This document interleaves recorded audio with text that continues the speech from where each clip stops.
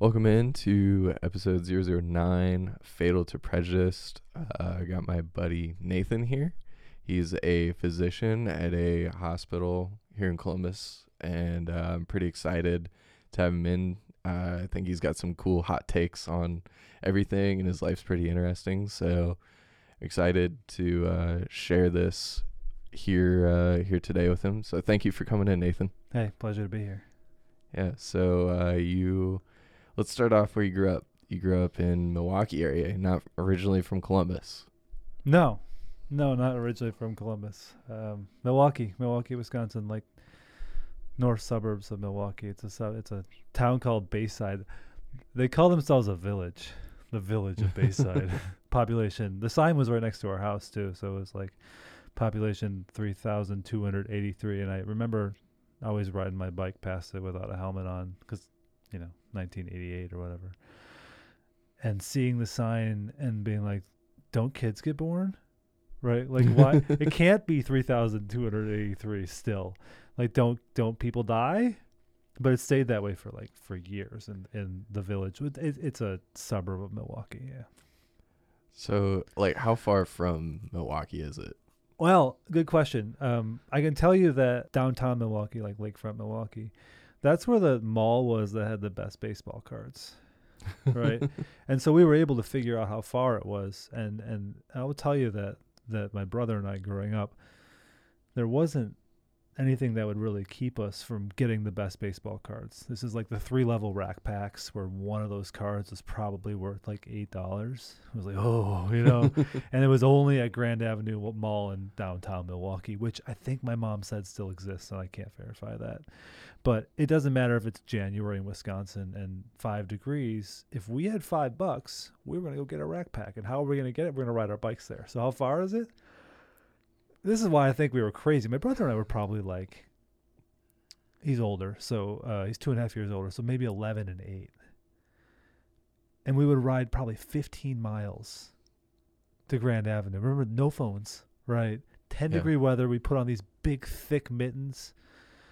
And because we wanted those rack packs, like and they were probably like 79 cents cheaper than they were anywhere else we could get, so we had to ride all the way to Grand Avenue, the card store at Grand Avenue, to buy them. So that was probably 15 miles into town, into like the city of Milwaukee. Wow. And you rode your bikes there like in the 80s, 5 degrees. How many feet of snow on the ground? Yeah. When they plowed it, we were glad. Yeah, we did a lot of that. Like my mom was like, "Don't cross busy streets," and we were like, "Okay, cool." Like, there we go. Yeah, we also we grew up in like a macrobiotic vegan house before those words were words, but there was no dairy and there was no meat in the house. Interesting. There was no sugar either. We had like raisins. And so again, you have like $1.79, and you could go to the closest place to get a donut for that, or you could get on your bike in 5-degree weather on really, really busy streets with no sidewalks, and ride 5 miles and get a box of donuts. So that's what we did. You kind of got into it, but like, what was that like just growing up? No meat, no dairy, no sugar. Do you remember growing up that way? Did you ever just crave like meat and dairy? Obviously you crave sugar with the donuts, but yeah, you want what you can't have, right? Right. But it's true. I mean, but your environment is your environment. So people talk about folks that grow up in certain situations or deprived environments or whatever it is, and did you ever want? And it's like, I didn't know what to want, especially when I was young. There's stories from the neighbors. Like we were kind of a tight neighborhood of 5 houses. Like we had picnics together in the summer, just the 5 houses. And there's, they tell this story about my first tuna sandwich. It was probably like, 18 months old. It was some kid's birthday party, and they put it down in front of me, and apparently I just shoveled it in my mouth and destroyed it. But that same house, you know Carl Buddig, like the Buddig meats, like the thinly sliced lunch meat of the lowest quality possible. I don't know the company, but I probably know the flavor. Conceptually, like small bags of it, because they can like have a little bit lower of a sticker price or whatever. my another story I've been told apparently is that we got budding one day, like white bread with budding on it, and came back to the house from across the street. Mom, we got budding. And that was like a really big deal to have the cheapest, dirtiest meat in the world because it was meat and it was something else and probably just coated in sugar. And I know, I can only imagine what my parents thought.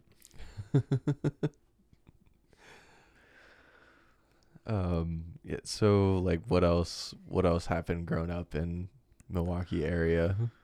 I mean, you got to think it's like it's suburban. It's like suburban living growing up, and Yeah. the stories that a lot of folks have to tell about the burbs. I mean, we certainly, I'm thankful, and I think about this a lot about how you grow up and how it builds humility, right? So you grow up and did I want meat? Sure, fine, I did, right? Did I eat well? Yes, there was always food, and there was always opportunity, and the house was always warm, and we didn't have to think about that, and we had like woods in the backyard and sledding hills and in the yard in the burbs, and we could trust our neighbors and just walk in their house or knock on the door, and we didn't know the difference between a safe neighborhood and an unsafe neighborhood. We just knew you could do whatever you wanted, basically. And as a dad now, it's like something that I always want to think about in terms of instilling humility in my kids is that there are humans that don't live like you're growing up. My kids are growing up in the north suburbs of Columbus when their father grew up in the north suburbs of Milwaukee. It's one Midwestern town to another in a very similar situation. And it's like, I hope that you will learn what I feel like I know, that sense of safety in your own home is a luxury. Absolutely. It is interesting hearing or seeing kids grow up these days, and they have the luxury of safety that, I guess we had growing up, but we see it, right? And they don't. And it's cool being on like the other side, right? Yeah. And then you live in a bubble, and you don't have to, but we chose to. And this is more like fast forward to the present, but it's like there's this vignette from the north suburbs that was like the classic thing for this, that we have some friends, great people, great family, 3 boys in the family, and they drove to somewhere in Columbus where there was a variety of cars as opposed to just a bunch of SUVs and Teslas, right? That's where they drove to, and there was a car with, the mom looked over at this one car that was not in that category and asked the kids, "Hey, do you know what those orange spots are? These circular orange spots on the car?" And they're like, "Those are bullet holes," right. because they had never seen rust on an automobile. Wow. Right, like that. And yeah. So clearly that's like a lesson for me, where it's like, kids, get in the car, let's go see some stuff, right? But yeah, I think I grew up in a similar fashion. Yeah. Right. And it bears some conversation and some thought, and ideally some humility about how you raise your own kids, and how you make sure that you make an effort to understand people when you encounter them that don't live like that. Right. It's always interesting seeing the other side of things, that, other people's experiences growing up are not the same as yours, and it's always a cool experience listening to what they have to say and how they grew up.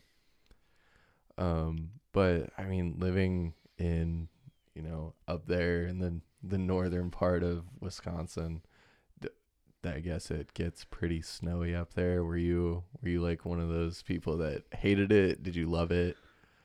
Tell me about it. Oh yeah. All right. Well, there's no mountains, right? So this is like a separate podcast and conversation where you and I walk and just talk about snowboarding for like 5 hours. But but that wasn't it, right? Not in Milwaukee. There was no, you can't. I mean, the ski hills outside of Milwaukee were garbage piles. Yeah. And so they just put lights on them at night. like right Wow. next to the burbs too. Like the backyard of one of our family friends was the ski hill, and it was a garbage pile that just got really big, and then they covered it with dirt, and then they put grass on it, and then they put lights on it, and that's where people skied. And so yeah, we can't get into snowboarding, but snow was like the quintessential 4 months of our life, like back when it snowed a lot, and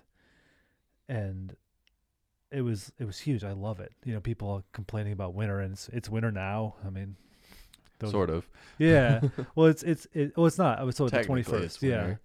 yeah. So it's like, you know, in podcast world, it's like it's whatever you're experiencing when you're listening to this, right? Right. But it's we're close to Christmas, and so it's winterish, and so yeah, it was already, you know, feet of snow on the ground when I was a kid around this time, and you know, I'm dreaming of a white Christmas. Well, yeah, you're gonna get one, right?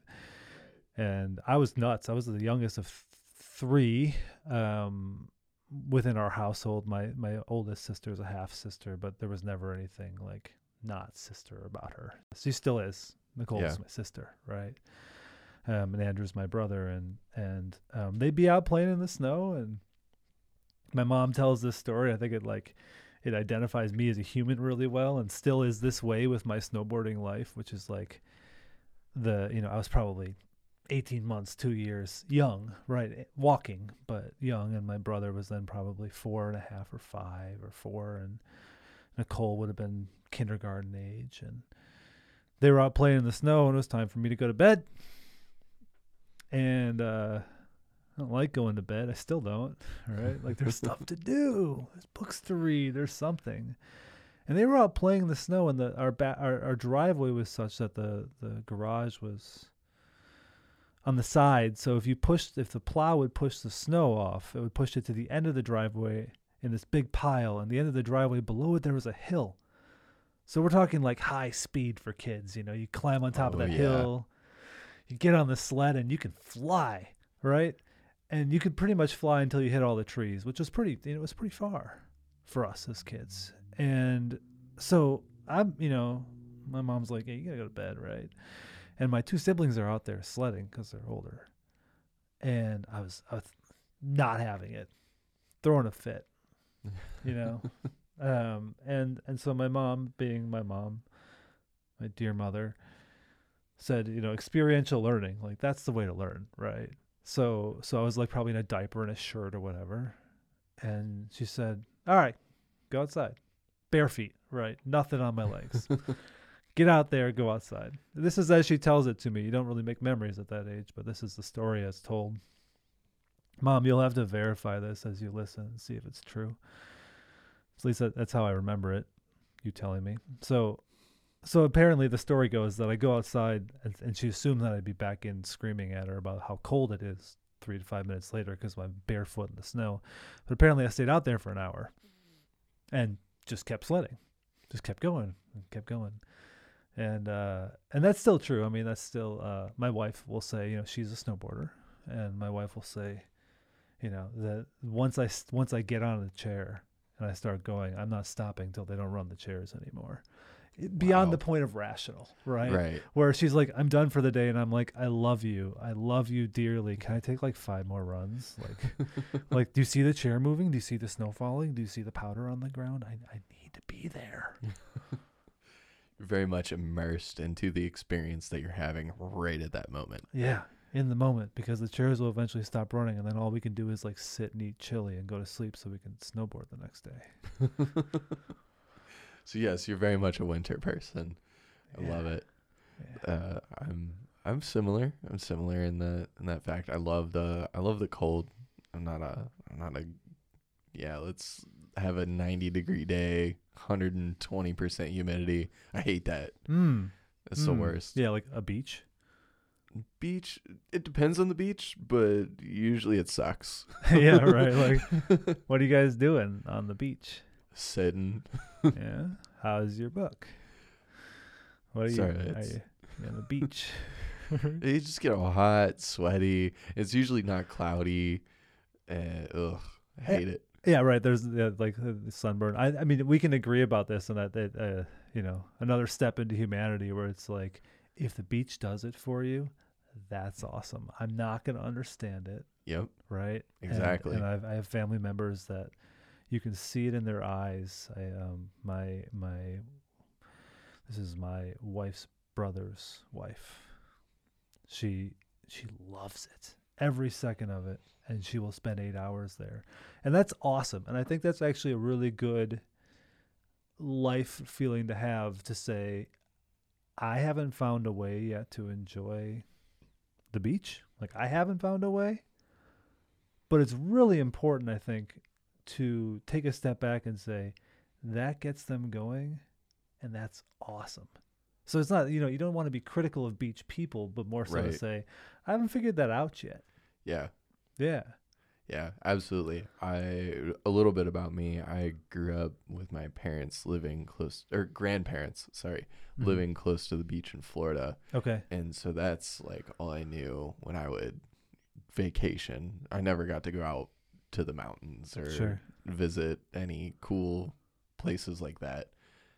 So growing up, I was a beach person, and then I discovered the fun higher altitudes in the winters and all that, and I was like, this beach stuff is not for me anymore.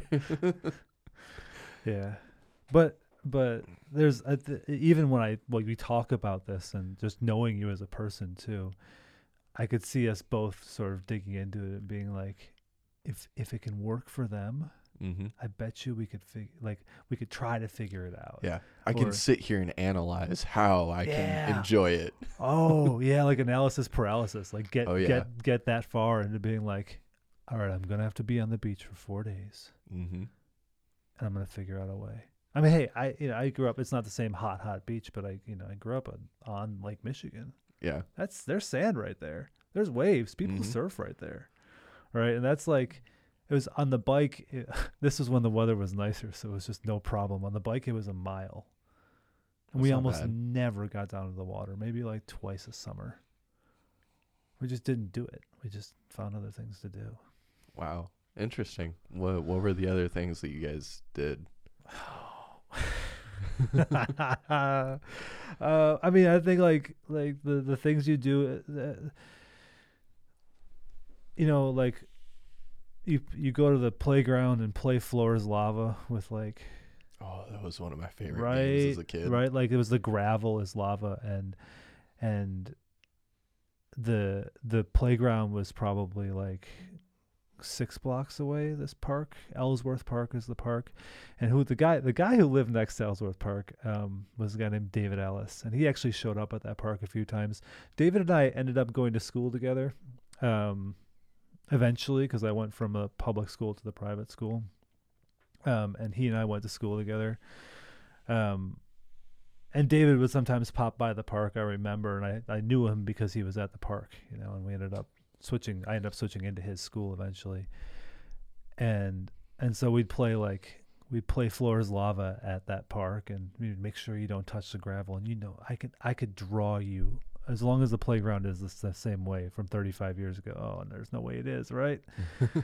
I could draw you all the items of this playground and all the sneaky ways you could get around it. But I think that's the side, the tangent of this conversation is that you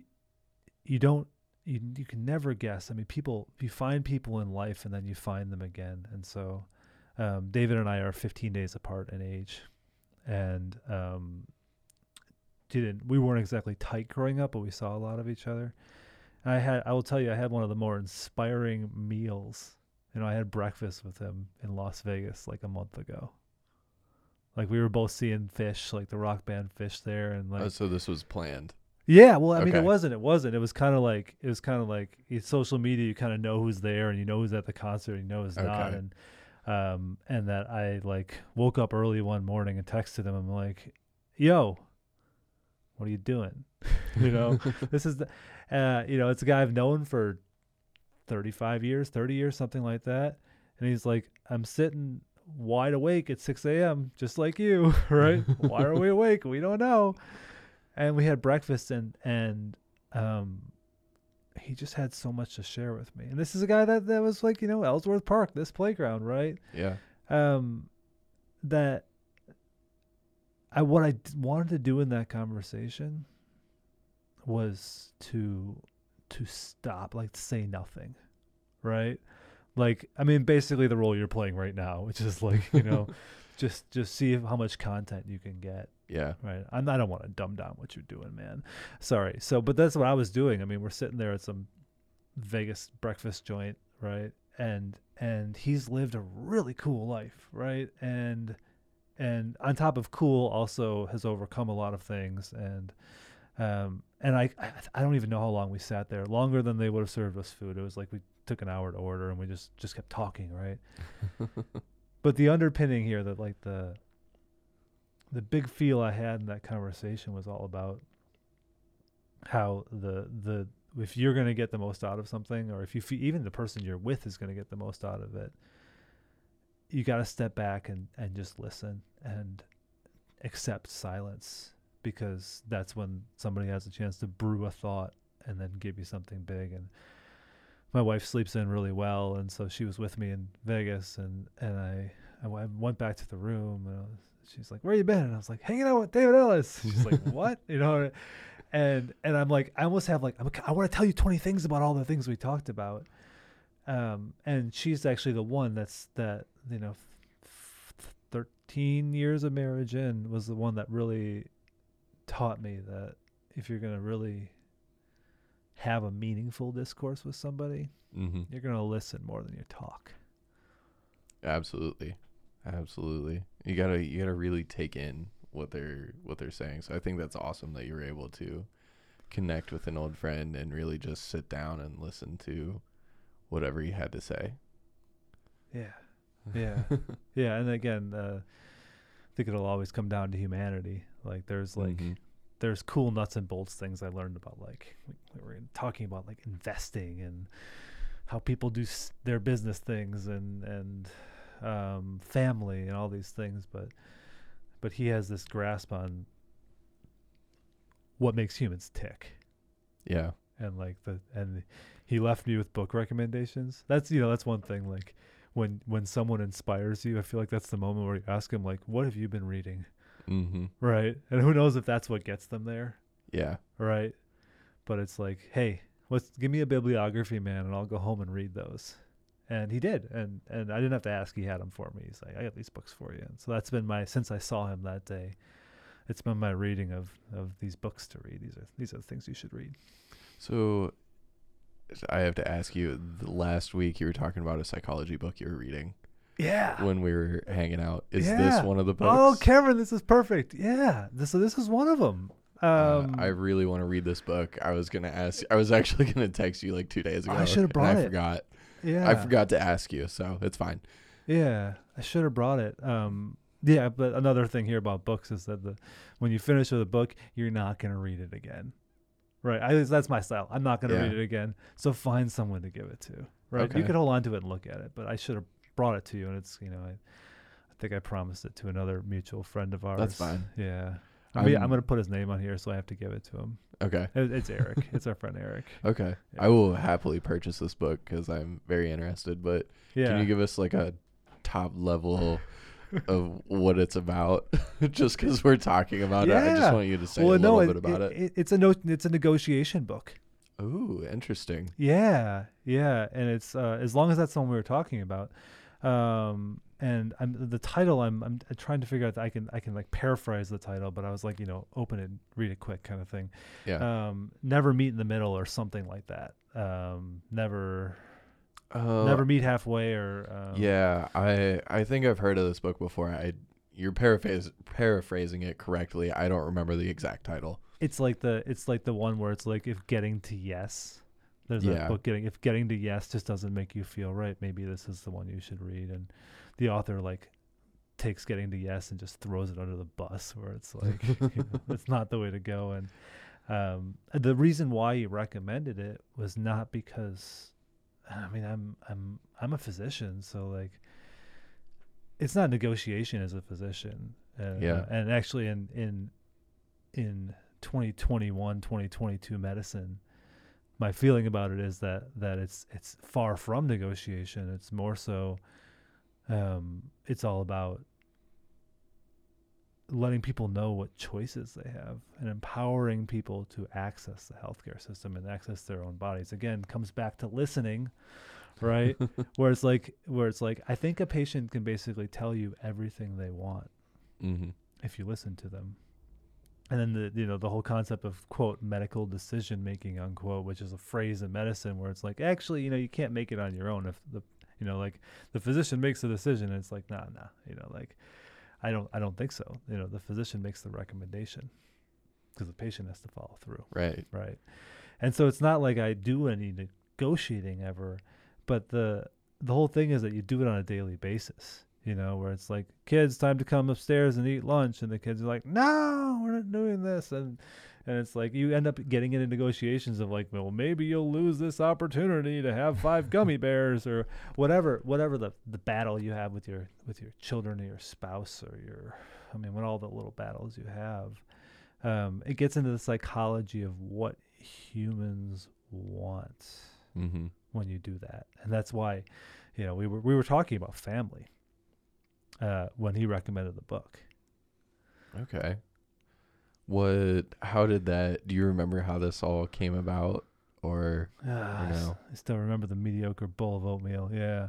I'm just so interested on how family, the topic of family and discussing that came to this book recommendation. No, David, you're going to be listening to this, so you might have to correct me later if I get this wrong, because it was like a pleasantly circuitous conversation, I would say. Like, we came back to stuff, and so there were little points we got to. There was some more like professional type talk, but there was also things about like time, So he's in Las Vegas for concerts. For Phish, the band Phish, right? And his wife doesn't love Phish the way my wife loves Phish. And so there's a bit of a negotiation of time, just like every other marriage, a negotiation of time to say, I need this because it's fruitful for me. Right? But what the book would say is, you've already gone too far by saying what you need, because your first step is to figure out what the true needs are of the other person. Right, so I just said, hey, Cameron, I need to go to these 3-4 Phish concerts in Las Vegas for Halloween because I need that recharge or whatever it is. Yeah. And what the book would suggest is, at least as one of the big takes I got from it is if you want to ask for that, identify the values of the other person in the conversation first, because he had to ask his wife or talk to his wife about it. Yeah. So, that's what I remember of it. And again, like, David, you're going to have to correct me, because we might have just been talking about haggling for money. Like, I don't even know, right? I just don't know. If you made it up on the spot here, you did a great job, because it makes sense to me. And it's a daily thing. Hey, it's like, I really was excited about this podcast. Yeah. And it's also 5 days before Christmas? 7, right? I don't know. I can't do math. Yeah, but we're close. We're close enough. We're close. We're both Jewish, and we're trying to figure it out. And we've talked earlier that like Christmas is not a high on our list for either of us, right? But I live in a household where it's like Christmas, right? And so it was a conversation about, you've met my wife and she likes you, so that helps, right? Katie's a very nice lady. Right? Helps a lot, but she's the queen bee of the household. And, yeah. And I don't remember the conversation about it, but it was something like, hey, and she likes you. So it's, it's like, this is an opportunity, and it's like, hey, how should I time this? Right. I think in retrospect, I didn't do a very good job at it, and that it was just kind of like, hey, I got to do this. When should I do it? And the book would have said, get in touch with their feelings first. And so that's part of it. It's like, you can read all the books you want to help change your behavior, but you actually have to like get out of your own habits. Right. You have to get out of your own way. You have to make a decision. Yeah. Yeah. Hey, you're here now. It's great. so far. I'm having a good time. Yeah. I do want to mention it took about 2 months for us to get this hammered down. Is that a lot or a little? Uh, Most everyone has come on within a week or two of asking. But you're a busy guy. You're a busy guy. You've got all kinds of things going on. Oh, hey, let's talk about busy. I wanna specifically identify that word and label that term Okay. busy. Okay. Yeah. Because it comes up in medicine too. Hey doc, I Okay. know you're busy, but do you have time to have this conversation? And it's like, I'm not doing that. You get 24 hours, right, in a day. Yep. And We 7 all days have a week. 24 hours. And I get 24 hours in a day and 7 days a week. And what you choose to do with your time is what you choose to do with your time. And that is your choices, and those are your values. And it's a luxury to be able to choose that. I get it. But it comes down to your choices. And so I think to validate that, if you're going to say, I'm too busy to do something, I think the message that you're sending in most cases, sometimes unforeseen circumstances, but if you're always too busy to do something, I think the message sometimes more so is, I haven't made this a priority in my own life. Or I'm glad you said that, because I was going to say what I hear when someone says I'm too busy is I have other priorities. Yeah. And you are not one. Yeah. Yeah. And so I won't ever validate. Like, you just said it, and I was like, it kind of gave me that, like, the podcast world can't see the look you got on my face, which is like, nope. Like, I especially in friendships, like how much you value a healthy friendship, and as I get older, how much more I value healthy friendships. It's like, I really don't want to be too busy for you. Absolutely. Yeah. Absolutely. I think that's a fantastic life lesson for most people. Whenever someone says I'm busy or I'm too busy, it's not a priority, is what they're saying. Yes. But it also still took me 2 months, and which is longer than other folks. And so it's a humility lesson for me to say, are you packing your schedule so much, leisure or not, right? Are you packing your schedule so much that you can't do the things like this that seem so real and so valuable? That's an interesting take on it. See, I feel talking about this right now, you're beating yourself up more about it than I have any sort of emotion towards it, of, taking 2 months to get here. Yeah, it's mine. I'll take it. Yeah, because I don't know. This is 2 months, whatever. Right? It's happening. You're like, damn it took me 2 months. Well, no, it's mine. It's like it's a growth thing for me. Yeah, I think, and I think it's me this is how I work as a person, or at least how historically I have. Mm-hmm. Is that for me to change, to make a conscious change, I got to get out of my own way first. Yeah. Right. And part of that is like verbalizing things you're doing wrong to people you care about. Right. Or things that you think you can improve. Because the thing is, in 6 months, I can imagine you coming back to me and be like, hey, remember when we talked about busy? Remember when it took you 2 months to get on the podcast? I don't care. But is your life different? Yeah. Right. Like, I'm almost like leaving that with you. Mm-hmm. So, like, a fun fact for you and anyone listening at this point in time in my life, I listen to these recordings. I'm here, in person doing this, and then I'm listening to these recordings about 3 or 4 times. And after I go through them, I will text whoever I just listened to, and I'll be like, dude, you remember when we talked about this? Well, I have also XYZ to say about it, and like, I'll just try to continue conversation about it. And they'll, half the time they're like, what are you talking about? But it's great. Yeah, I'm still coming back to it and just chit chatting. Yeah, I'm like, bring it on. Like, you got something that's like emotionally dense and even potentially able to yield some conflict, and I'm like, oh yeah, let's go there. But you can't text me with it. Right. It's got to be in person. Well, Like for example, on the lighter note, non-emotional, it was more of one thing recently. I haven't listened to the first podcast for a while, The Financial Advisor, but I actually got the opportunity from someone like inviting me on a cruise to Croatia. And I texted him. I sent him the link. I was like, "Hey, someone invited me on this cruise.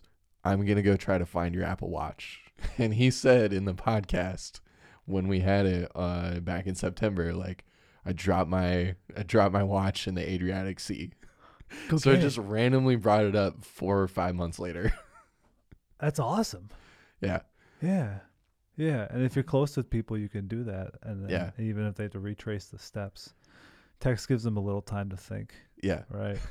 but then that'll differentiate by different generations, where it's like boomers are going to call every time. And then Gen X is going to call a little bit when they make sure to cover something. And then the messages I'm receiving from the many millennials that I get to hang out with, I'm talking about like I'm 2 months off the cusp. I'm like 2 months into Gen X, right? But you're very much on that line of Gen X and millennial. Right? I'm 59 days away from official like millennial, and my friend David Ellis is 45 days away. Like we're that close, right? I did the math on the fly there, but I think I got it, Dave. So yeah, I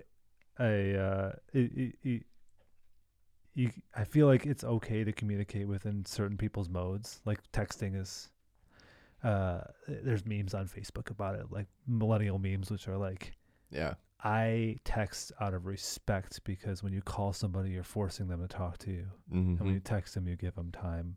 And like my mind exploded where I was like, you are?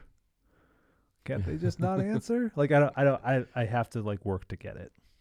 Right. And like if you call someone and they don't answer, it's like, oh, are you too busy to answer my call? Yeah. This is a running joke with our mutual friend Eric. that thing exactly, because we talk a lot. Yeah.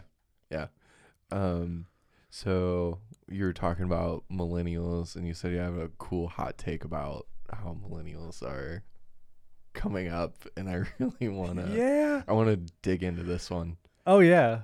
Wait, so while I'm doing this though, we should make ground rules, right? Yeah. Boundaries. No, I'm sorry. That's a bit. Yeah. Safe words. Right. Yeah. Sorry. No. All right. No millennial jokes when I talk about this. So with the context that I'm sitting across from somebody from that generation, and that you think about impact in life, right? And like what impact you want to have on other people. And it's something I think about like every day of my life, about impact. And there's like, how am I going to impact people today? Or what's my impact going to be on individuals? And the learning process for me is that each human interaction, even like the grocery store passes, that those matter. Right. Yeah, absolutely. And whether we get back to it today or not, like, the one time I ran into somebody in Cambodia where maybe I didn't make the best decisions, and you think you'd never see them again because Cambodia, right? But I did. Yeah, we could in the most inopportune places, but it's like every human impact matters, right? So I started thinking, right, what's my impact as a physician? And it's like I go to work, 8-10 hours a day, and you want to be present and humane in every room and have somebody. I mean, the goal is for people to live better, right? And so this is why I went into medicine thing, where it's like, hey, if I could help people live a better life, that feels amazing, right? And so in my early career, it was like, all right, if I can help like X thousand people per year live a better life, that's cool. But if I worked like 3 hours more per day, I could help another 1,000 people.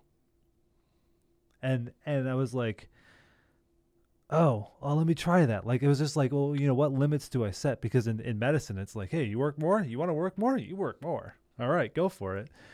But the I don't know if the ends were justifying the means. It was like, there's an upper limit on how much you should work. Yeah. Like, you should see your kids at dinner. That's my opinion on it. Like, Absolutely. you should see your kids at dinner. And so I was thinking about impact, and it's like, all right, there is an upper limit that a physician can impact people in clinical visits, in inpatient, outpatient, whatever you do for your patients. There's an upper limit that you can directly impact people. And I hit it. And so, yeah, I will get to millennials, man. It's the circuitous way to get there. There's a lot of background to it. But you got to get there. So I realized it's always been great to teach, and I get to teach the residents from our program at Ohio State that come over to our hospital and get free for their residency 4 months with them out of their 3 years, which is awesome. And our fellows in our department and medical students and even people that are pre-med that want some exposure, like that is incredibly redeeming for me on a daily basis to have people like that around that are just sponges. Right. Just like they're like, I want to learn. And when I boil it down, you realize like there's the direct impact on the human. Like they had a good educational experience. They felt like they worked with somebody that really wanted to know what they wanted to know and tried to understand them as humans, like the learners. Right. So the role as an educator is awesome. And then as I moved on in my career, I came to this realization that if you put tools in the hands of trainees, if you empower trainees to being, medical students, residents, people at different phases of things, and you give them something that they can take into their career and share with their patients and improve quality of life of their patients beyond what they already knew, you're having this exponential impact. And if you can teach a concept that then they go on and teach, then it's like massive exponential impact. And then then you realize that you're not capped anymore, that there's not like that upper limit of what you can teach people. So then we get to the millennials thing, right? And so I'm thinking, wow, it all of a sudden changed the way I measure myself or my impact on humans. Is all of a sudden I love what I do clinically, but it's really on the educational side, being an impactful teacher. A physician teacher. And who are my students? They're all millennials. All of them, right?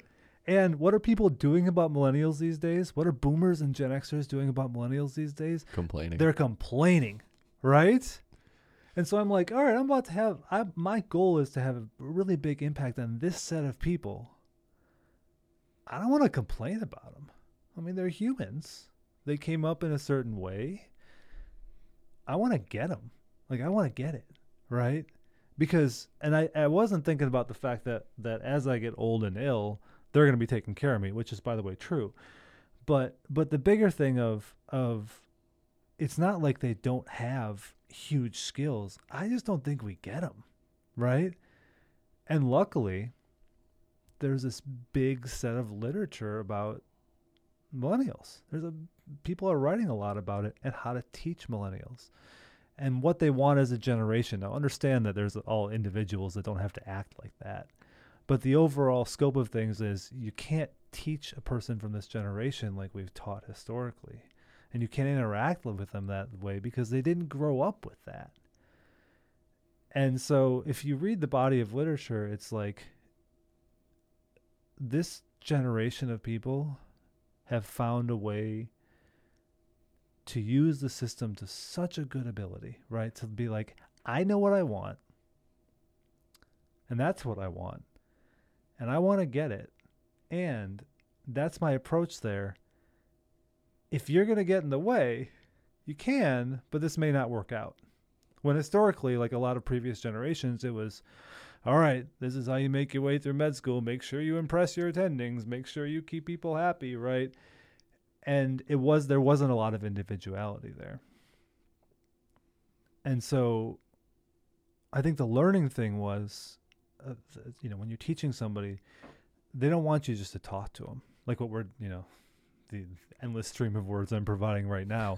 That is not how this generation's learning. And they will make that clear. You look at like subjective studies about that, like where they just tell you how they learn. They're like, oh, boy, I'm sick of being lectured. Like and then what they were doing a decade ago or so is recording the lectures that people were giving, taking the PowerPoints, speeding their voices up to 2 times whatever it was, and blowing through that 1 hour of content in 10 to 15 minutes or whatever it is. Just flying through it. And so you can go complain about this generation. And I'm like, they just went and did things 4 times faster than we did, right? And so the more I've read about it and the more I've learned about like the generation, your generation of millennials, is if you can figure out, and there's a way to figure it out, if you can figure out what makes these people tick, they are more powerful than any generation prior in terms of mental power, in terms of the fact that they've got the internet and they know how to use it better than we do, right? And even I say the internet and you're scoffing, where you're like, the internet, it's not just the internet, right? Like, I didn't. Right. Yeah. But you know what I mean, right? It's like I have to be humble enough to say that I don't even understand, the powers of tech. I would be asking you about it. I'm at that point in my life, right? And so it takes a point to stop and say, okay, I'm not the expert here. I'm not the expert educator. If I have a new learner, all of them are millennials at this point. There's every once in a while there's an older learner, but not really, right? Stop, pause, humble yourself, look them in the eye. It doesn't take long, and say, hey, how do you learn well? Right? Because classically, it would be me asking you tons of medical questions and you tell me what you know, and then me telling you what you need to go study. That's how medicine worked for years. Yep. And then I'm like, all right, here's a multiple choice question. How do you learn well? Do you learn well by teaching others? Do you learn well by reading on your own? Do you learn well by me asking you questions? Probably not, right? You probably, but if you do, cool, I can do that. Do you learn well by drawing pictures? I have a resident this weekend that is going to do some sort of media thing, and we don't know what it's going to be yet, but it's, how do you learn the sensory anatomy of the legs, right? And I'm like, hey, dude, do the modality that's best for you and come back and teach it to me. And me and a group of people, right? Because he's like, I got to learn this. Like, I got to know it now. And I'm like, all right, make a TikTok or like draw it on your leg and take pictures or make a model or whatever you think is going to make this stick so well that you don't have to reread it 5 times in a book, right? And then come teach it to us. And my hope is that tool, like you use this group's modality, that's going to create lasting education, and maybe something that gets taught is something that they then teach further, and you think about your impact. And so I'm going to encourage everybody listening here to read a little bit about millennials and the generation, and what I would suggest, by far more than likely what you're going to find out there in podcast land, is that when you empower this generation, they do so much. And while you can complain all you want, the reason why you're complaining is because you don't get them. And if you work to get them, you don't have a lot to complain about. That is very true. Sitting here as a millennial, I was thinking, if anyone is disagreeing with you, I challenge them to sit here for 1 week and watch me as a fly on the wall. Yeah, because it's not easy doing what I do for 40 hours a week. Right? Yeah, you told me about it. Yeah, you told me about like and I call this work as well. It's more fun work, but this is still work that I do on top of my other work, right? Mm-hmm. Mm-hmm. And yeah, it's so cool seeing how people learn. It's the learning how to learn is a fun thing, right? And it's figuring it out for yourself. And we have, the old archaic way of, schools and, just being talked to about whatever subject and then taking a test. And then, I do agree with you. The millennial generation is changing that, right? And it's just fascinating watching it unfold and hoping that the younger people are, doing the same thing, and they're actually getting these new learning techniques like indoctrinated in them, Yeah. right? Because I was still on that end of listening to a lecture and taking a test and writing the paper, and it sucked. Didn't work. Yeah, it sucked. I hated it. I hated school. Yeah. I was not exactly a good student because I didn't learn that way. But you learn enough to be where you are. Right. Right. And maybe it's like, maybe the content, who knows if it's stuck or not. Yeah. But and this is, another hour we could talk about the value of hardship. And there's another book about it, right? Like about allowing people to fail. Again, I'm going to paraphrase the title of it. I just started it, but it's like that whole thing about like the gift of failure, where it's like, yes, hardship, like school was hard. School didn't work, but you got a good thing going, man, right? And so did that hardship get you to a place where you are, where it's like, yeah, you know what you want to do, and you're spending 40 hours a week doing what you want to be doing. Right. Mostly. Right. Right. Yeah. Yeah. So, is there any like resources you would recommend for people to read about millennials? Oh, I mean, I'm going to flip the question on you. Oh boy. So you're a millennial, right? Yes. And you can find information and useful information faster and better than a Gen Xer can. Right. Yep. Okay. So what would you do? What would I do? Yeah. I would actually go straight to Google and just say like millennial book or millennial research paper or millennial white paper, like scholarly article about millennials, like things like that. Yes, I'm glad I flipped the table on you. I went to Google Scholar, like scholar.google.com. That's Google Scholar is a fantastic resource. Right.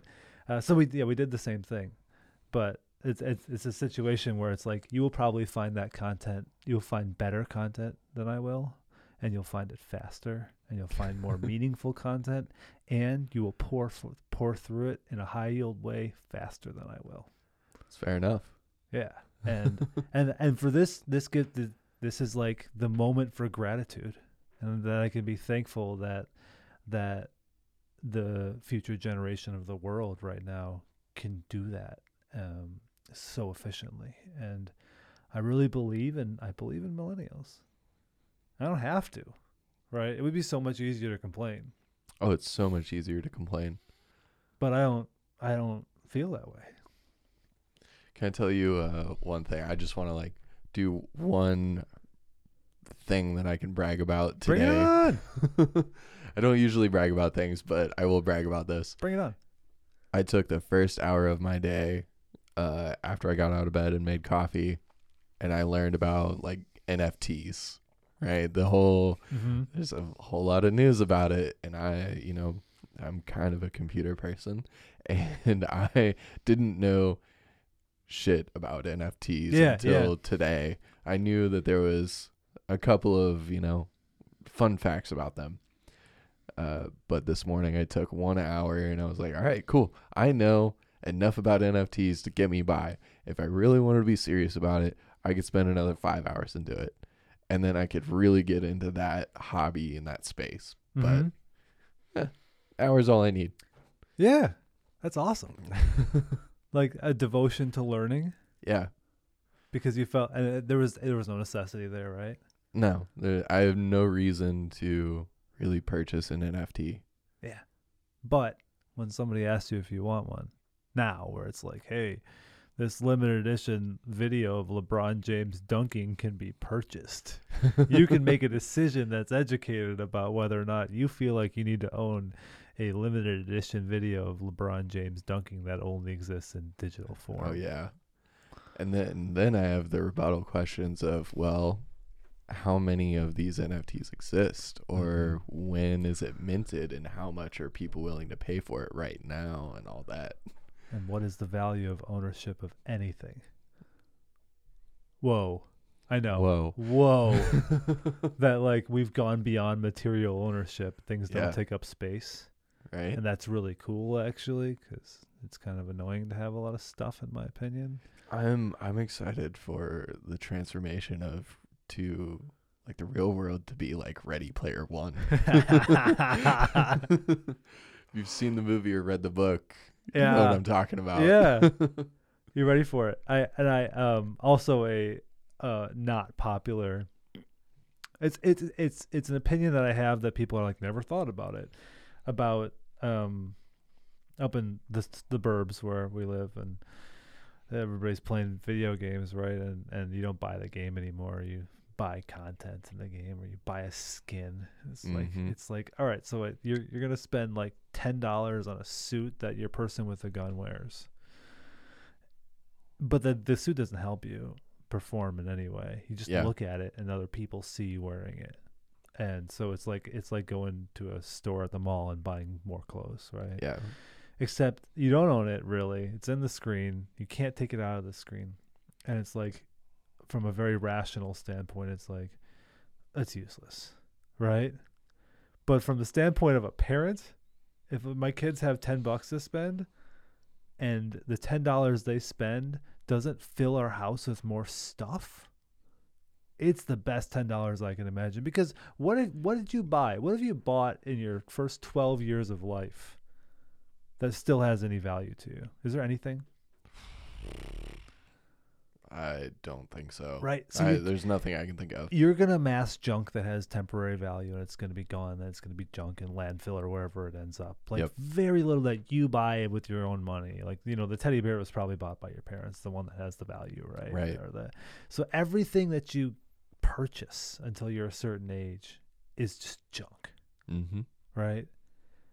And I can only imagine if you're going to do all that purchasing anyway, and you're going to get that dopamine rush from buying something, that how awesome would it be if it didn't have to take up space and never had to get thrown away and got played with just like anything else and had just about the same amount of not so much value, and it was just kind of there inside a box in a screen in the internet world. Yeah. And then you take that and you extrapolate that into the adult world of buying stuff that really doesn't make it, this is an opinion here, but doesn't really make things better. And it's like, all right, that's where NFTs make a lot of sense. Yeah. Like if you're going to buy stuff and it doesn't take up space and it gives you that little bit of value there, it's pretty awesome. Yeah. I actually heard this really cool, like, explain it to me like I'm 5 explanation of NFTs, where, so you saw I have a poster of Starry Night in my living room. Yes. So buying an NFT is like actually purchasing the real Starry Night, but digital. And anyone can just come and screenshot your NFT. That screenshot of the NFT is the poster of Starry Night that I have. I don't have the real one. I just have a copy, and it doesn't show that I own it. Right? Whoever owns it, MoMA or whoever owns Starry Night, right? Yeah. That's the easy explanation. Like I'm 5 of NFTs. Yeah. And we should probably clarify for audience, non-fungible tokens. Yeah. Right? Right. Yeah. And then you got to type that in the Google box just to get like a start. Yeah. Yeah.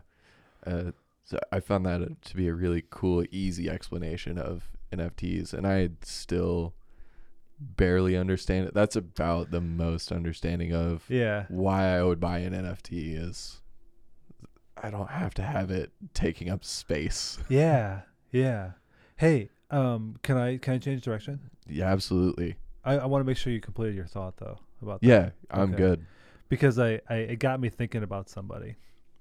All right, let's hear it. And man, if this ends up being all about influential people in my life and not about my life, that's a win, right? And so my first introduction to NFTs is this guy named Ross.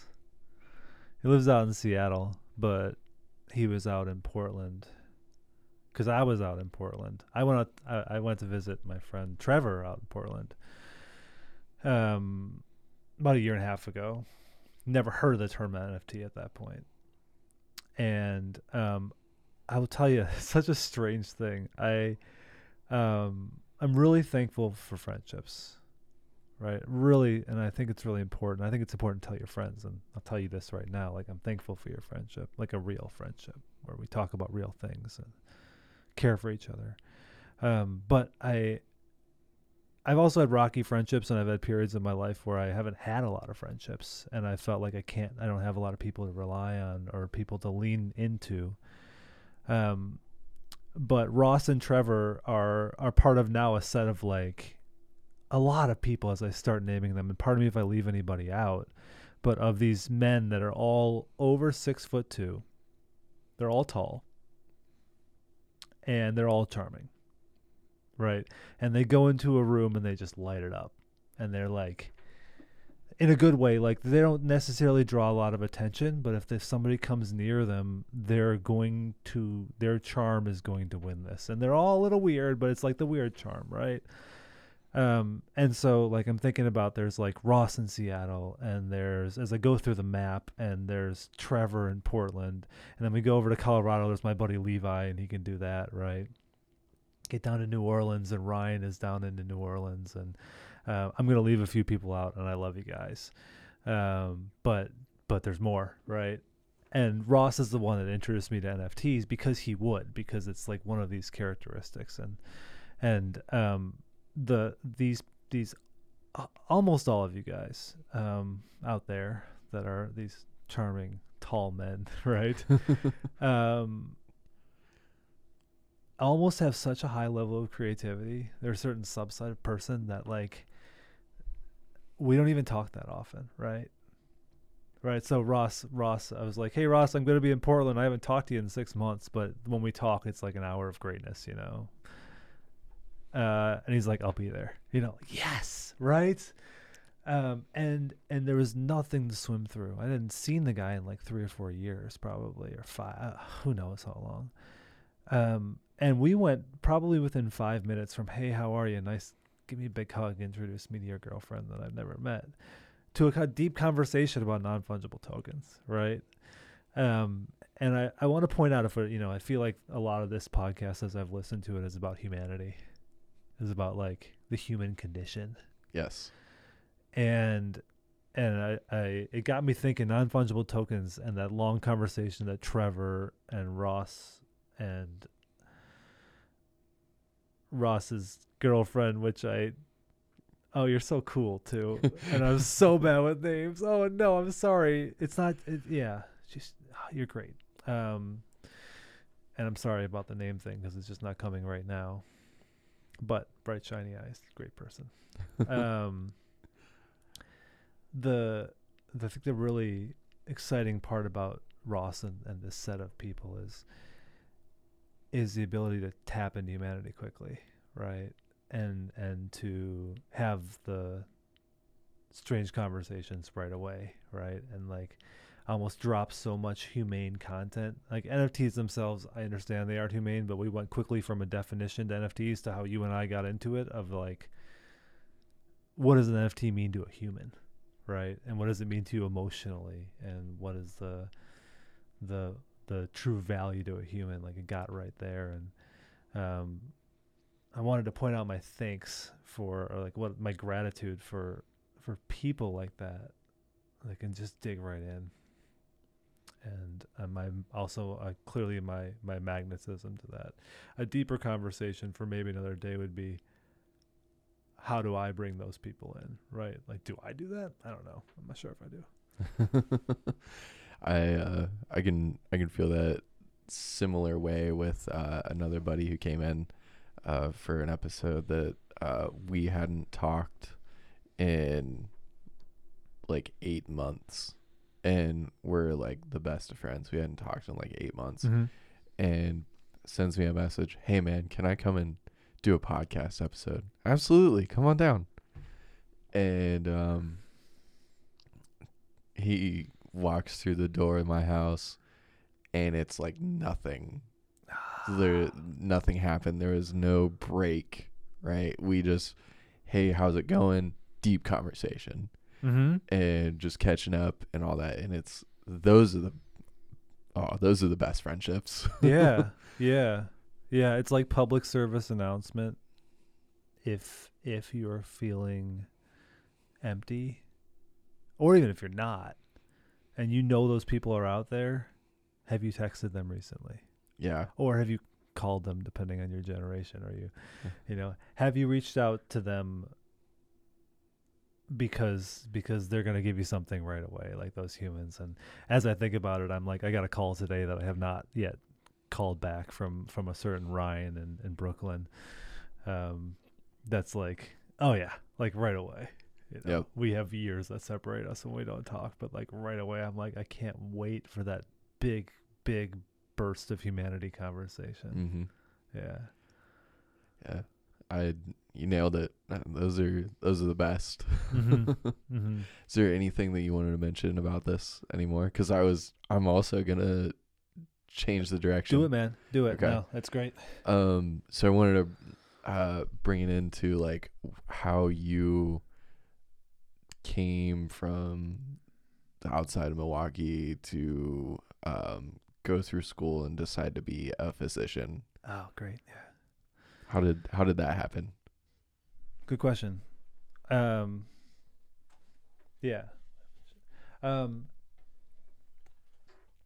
So, yeah. Who was it? Another lesson in one of these books was like, before you talk, stop and think, and then talk. And the silence that you provide is really never noticed as much as you think it is. All right, hold on. Count to 5 in my head. Ready? Go.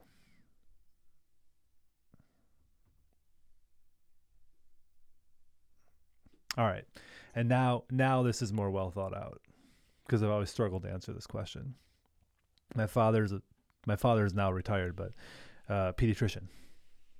His father, pediatrician, right? And me, I do work at a children's hospital.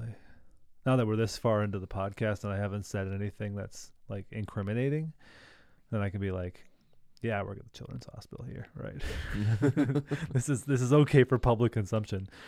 Not that I have a lot of incriminating to say, but still, you think about it, right? No. And then I take care of children, and it's awesome. So I grew up watching my father have impact, and hearing him talk about his own father and hearing people talk. I never met my grandfather on that side. Sam, never met him, but his impact was huge. And Nathan Samuel, that's me, right? That's my grandfather in the middle name right there. Jewish tradition is you don't name somebody until the person's passed. You don't pass that name on. And so he had passed by the time I was born. And so he was a big name, right? Him and his wife Molly, Grandma Molly, Annie Rosenberg. I just gave out my last name. There we go, and that's okay too. Who hears this and I say Grandma Molly or I say Molly Rosenberg, everybody just melts, right? Like the matriarch of all things in our family. And so there was this legacy that was there, and there was my father as the second generation of that. And I think I realized really early that his daily work was incredibly rewarding to him.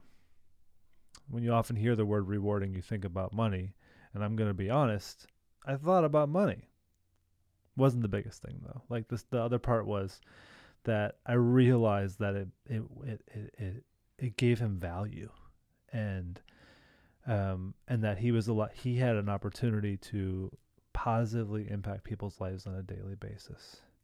And he was a pediatrician in the north suburbs of Milwaukee. He worked where we lived. And so he was taking care of my friends. He was taking care of my, kids in the neighborhood. Like, he was, and I watched him positively impact people. And so that always felt like something that I felt like that would make me feel good inside. So that was important. And then the other part, quite honestly, that was important to me was I knew from an early age that I didn't want to have to like worry about not having resources. And you don't have to be rich. You don't have to get rich to do it. And anybody that chooses to work in anything pediatric realizes that if you do that, you're not directly chasing money, because it's pediatric anything, right? It's not that. But physicians in the United States are able to take care of their families, send their kids to college, eat nice cheese, and not think twice. Whatever, whatever. I'm being honest about it, right? And then I watched him be able to have really expensive canoes, because that's what my dad had, right? Like, and I'll be honest, like that had to at least factor into it, but it was a lot lower. It was like, that's a prerequisite for a job I want to do, is I want to be able to be financially comfortable. But there's all kinds of jobs you could do. I mean, you could do science research stuff, and you could be a lawyer, you could be a workman's comp lawyer, you could be anything, right? And have it meet that criteria. But the bigger thing is that I wanted to go into work every day, excited to go in there, and I wanted to leave every day, and feel like I had a positive impact, or at least I built towards a positive impact for the next day. And I know there are physicians that can't say that every day, but I'll also say, if anybody's ever thinking about going into the field that I'm specifically in, like the subspecialty in pediatrics, that this is real. Every day I'm excited to go in there. Every single one at the hospital I work at for the last 8.5 years. And I feel like I knew I saw that coming, right? So that decision was made at a really young age, and it was just, hey, I'm going to go to college in order to get myself to the next step, which is medical school, and ideally learn a lot of other things besides medicine on the way there.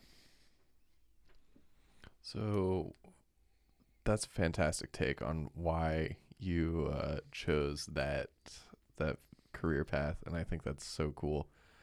But can you walk me walk us through your, I guess, the steps that you took through school to get to where you are?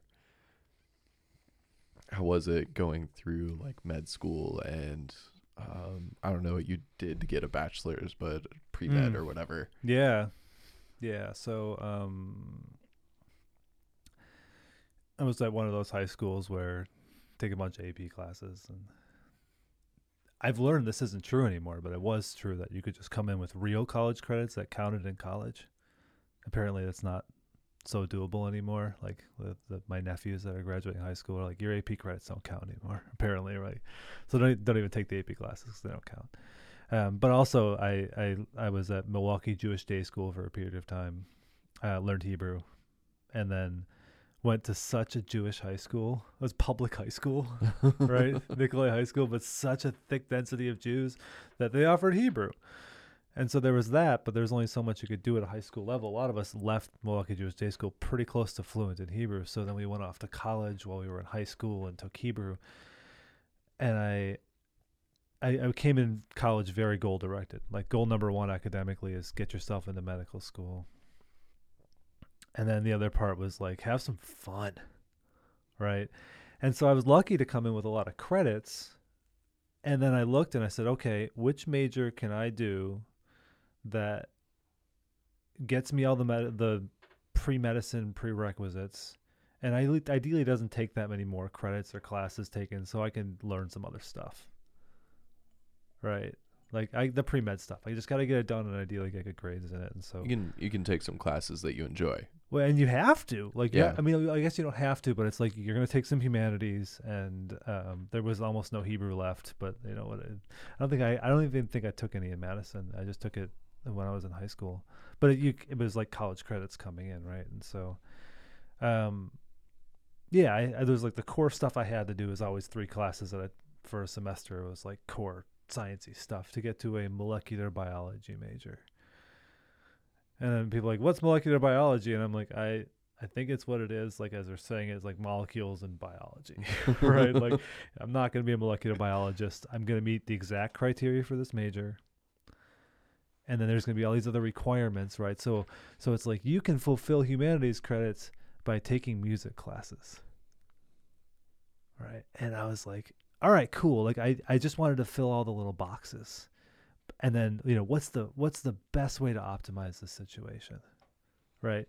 Learn the science, and I did, right? But it's like, what are you going to do? Oh, there's a class you can take 4 times, and it counts towards this credit that I need to fill anyway.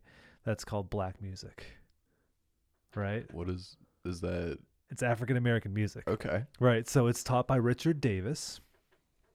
And Richard Davis, more bibliography information. Go back and look at a bunch of Eric Dolphy's jazz albums, and Richard Davis is the basis on there. But that's not what you've probably heard the most out there in podcast land. You've probably heard Van Morrison's Astro Weeks.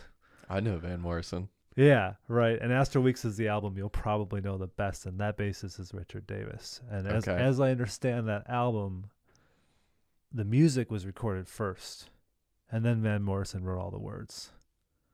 Interesting. So you go back to Astro Weeks and think about it that way, and all of a sudden your mind explodes when you listen to that album.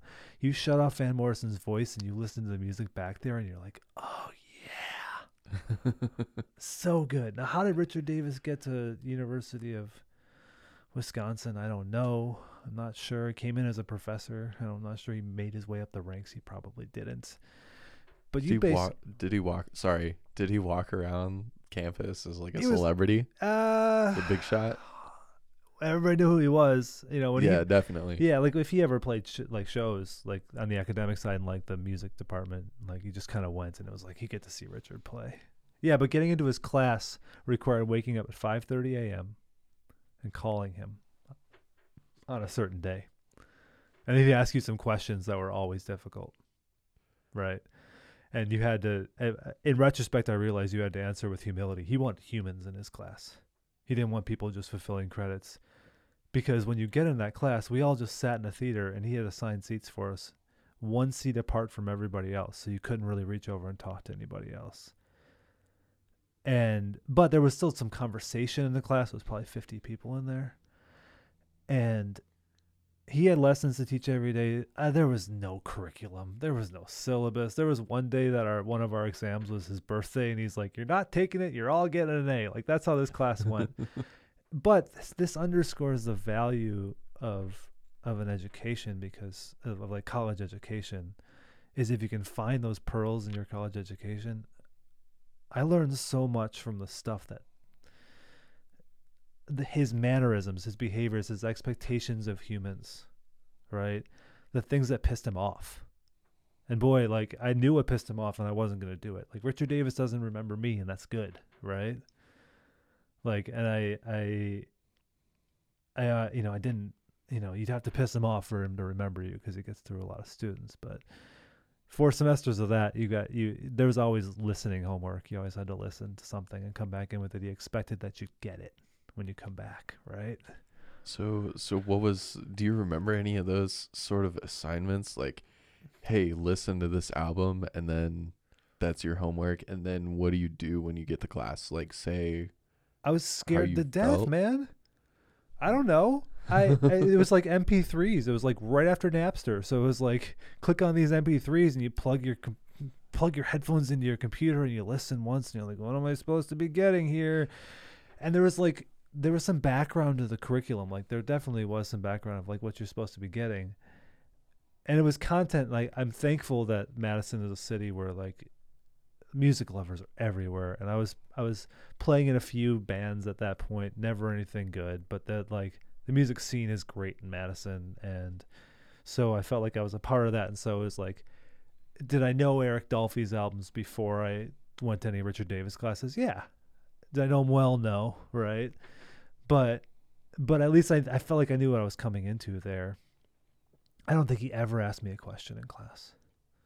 Nor if I said something, I can't remember if I ever did. That was like a consumption kind of class. There were some vocal people in there, but I think they were his jazz students. and I was well aware of my lack of musical talent. I wasn't taking jazz like performance class from this guy. No way. No. No, but he had some stories. He told some stories, man. So you played with Miles Davis, and so he had like those stories of like how wild Miles Davis was. But like, Man. that's what I remember from college. It's like, yeah, I know I was going into medical school, but I was just I had to take humanities classes, and I was like, this better be great, right? And so I hope almost everything I took a lot of math too because I found it fun. But like the goal with all that was pleasure. It was like, I want to learn things I want to learn. I don't want this to feel like work. Yeah. Yeah. And, I'm sure the I don't know, the medical classes probably felt more like work because it was more like the background stuff that you wanted to do, right? You have the goals of up here, but you got to get through this background, the foundation, right? Yeah. Yeah. Although I don't know. I'm that guy that also gets excited about organic chemistry and like the lines and like the patterns of how molecules work, and I'm also the doctor that wants to bring it in and be like, hey, that medicine we're talking about, do you know how molecularly similar it is to another medicine, and that we choose to use them differently, right? That was a conversation 2 days ago, right? Or yesterday. Was that yesterday? Yeah, I was talking to somebody I work with where it's like, organic chemistry coming back to slap us in the face. Like, I enjoyed it. I think that you can find positives in nearly every experience in life, and you probably thrive better if you can. Absolutely. So is there anything else you wanted to mention on that side of school? Because there is a really cool thing that you mentioned to me earlier that I wanted to get into. I think, yeah, and we can transition. This will transition into it that you have like your friends from a certain class, right? And that I spent a lot of college not in college. Right. And so I have friends that graduated in like 4 years or 5 years, my roommate in 5 years. And I think it's great if you know that this is your last education, 4 and 5 years in undergrad, great idea.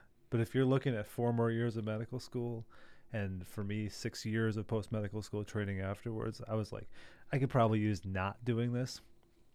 And it was like my junior year, and it was late spring too. And my whole thing was like, check all your boxes. And I kind of had a tab on it, and I was like, I don't really even know what I'm doing next year because I think I've got them all covered. I think. And this guy calls me, and he's like, it's University of Wisconsin, like huge school, not a lot of personal education. It's not like your advisor, and I certainly didn't know my advisor. He's like, hey, I'm your advisor. And I was like, I have an advisor? This is cool. Like, really? I was like, hey, what you calling about on my landline? Like, what's up, He's like, are you going to graduate? And I'm like, I hope so. Like, yeah. He's like, now? And I was like, excuse me? Like, what do you mean? He's like, it takes 120 credits to graduate. You have 120 credits. This is like the end of my third year. And I took summer classes. It wasn't like, it ended up being probably the same amount. I took summer classes because I took music classes in the summer. There was also an appreciation music class where like you just go and listen to orchestras play and then fill out questions about the orchestra. It's like, that's college credit class, right? I'm going to do it. I'm going to do it. That was fun. Yeah. They did some Philip Glass stuff. Side note from the podcast, like that was a wild day. I'll tell you about it some other time. But and he's like, and I was like, well, my major, they're like molecular biology, and I was like, all right, cool. Like I still don't know what a molecular biologist is, right? He's like, do you want to graduate? And I was like, yeah. Like that was it. So I graduated with none of my friends, and I was gonna stay in Madison because it's an awesome city anyway, and live like a college kid. I got a job at a lab. But I was like 21, and I don't think this is like intelligence that got me there or like hard work. Even I'm not even going to say it was that. There was like just dumb luck and opportunism there. Like that's all it was. And just saying, all right, like I know I've got a lot more ahead of me. It's not, I didn't take a ton of credits per semester. Even the math just worked out just a line just right. And I was just like, all right, cool. Like I certainly don't miss the fourth year of college there, but what it left me as is like a 21-year-old college-minded kid that wasn't taking classes, surrounded by people that were like studying. And like all I wanted to do, you know, is had some bands I was playing in. I was like, can you guys play like every day of the week? and my dear friend Mike said yes the most. He was still in school, right? Drummer Mike. Okay. He is not 6'2", but you think he would be in terms of this category of people. Who's now a neuroradiologist in Phoenix, but he kept saying yes. Great drummer, great mind. I love him. It's fantastic. I wanna connect with this guy someday. All right, man. So all we need to do is like say, hey, Mike, Columbus, Ohio, awesome place to visit. Worth all your time. You should see our convention center, or something like that. Oh, hey, I've got a drum kit in the basement, Mike. Let's do this. Let's go back to the great days of the band called Unnecessary Sweater. Unnecessary Sweater was one of your band names. Yeah, and play our hit tune McNasty. Ooh. Yeah, which Mike sent me like 2 years ago. Mike sent me a recording. He had a McNasty. I didn't think one ever existed. He sent me a recording, and I happened to have my son next to me when I played it. My 11-year-old. He'll be 12 soon. And he's like, "Oh, that sounds like real music." And I was like, "Dude, that's me." And he's like, "It's not." And then he listened to it more, and he's like, "Yeah, it's you." It's like, you know, if you want to see the ultimate truth, just ask your kids about you. You're like, yeah, they'll tell you. Wow. I want to hear Mike. I want to hear McNasty here live in Columbus. Let's do it. Mm-hmm. Let's plan a trip for you to come out here. All right. Mike, fast forward to this section of the podcast where you are featured, and David Ellis will play bass. I don't think he plays bass, but there we are. He'll figure it out before you get here. Yeah. Oh yeah. We could, all the shout outs could end up in here. Like Ross could do the sound because that's his next new cool thing. Right. And, yeah. Well, Levi can play bass in Denver. And I mentioned Trevor. He could play guitar. We're just going to get all the people, round them up. They're coming to Columbus. Yeah, but no, because the most interesting friends always have something to do. So you're saying they're busy? Well, no, you're right. You're absolutely right, and they all are like that. And I don't hold them accountable because I would probably have similar responses, and maybe each of us individually could get into a deep dive on that topic. Yeah, I had to bring us full circle here. That was well done. That was great. Thank you. I appreciate it. So making it through school, got all these cool friends, and then you are set up to graduate early, and then you do so, right? Mm-hmm. And then what? Suspense. Because there is a really cool thing that happened, and it wasn't me working in a lab for 2 years, because that did happen, and there's nothing cool about that. But I realized you touched on something like a huge pivotal part of my life of getting through school and making friends in school. And I got to talk about the Burrito Boys before we get into the trip around the world, which we'll talk about, right? Ooh, let's do it. But I got to talk about the Burrito Boys because I think that Burrito Boys taught me what it was like to have like a friendship, like a real friendship, and value those things. You know, we talk about it. I can tell you forever about how I don't value material possessions, but friendships, oh, right, like worth so much investment.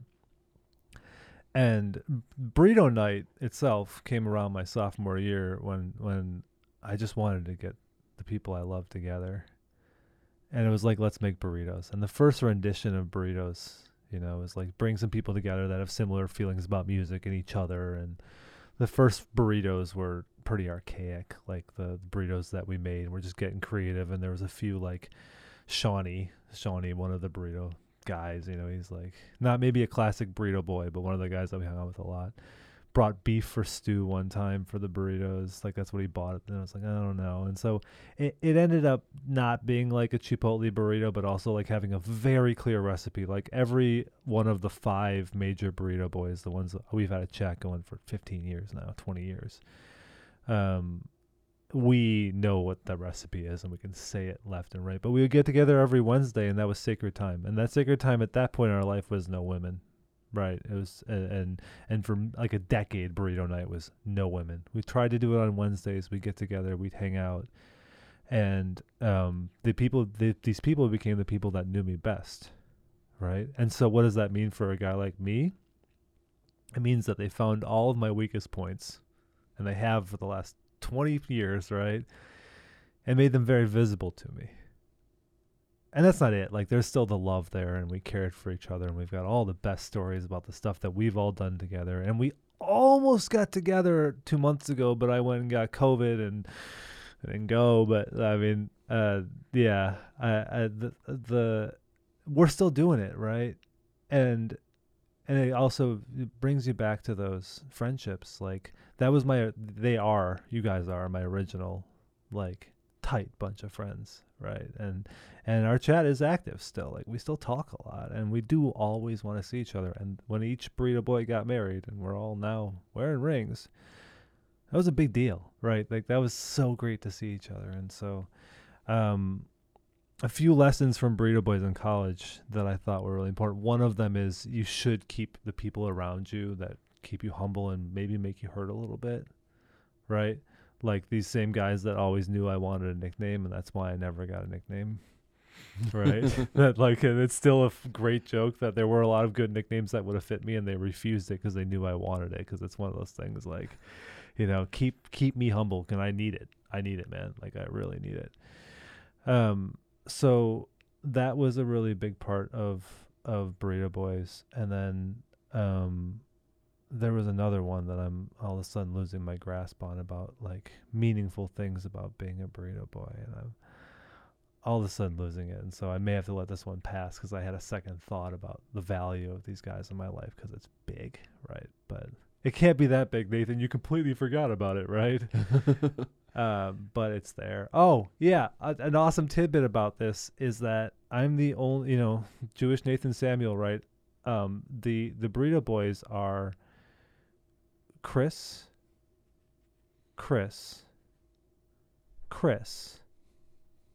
Ryan Christopher, and Nathan Samuel. It's a lot of Chris. And so what we ended up with is Tall Chris. One guy's named Captain, just because. There's a reason. We don't need to get into it. One of them's named by his last name, who's also tall and on the list of charming men, right? And then because we needed to name the other Chris and we didn't have a good one, we had Tall Chris, and so this guy became Medium Chris. Very creative.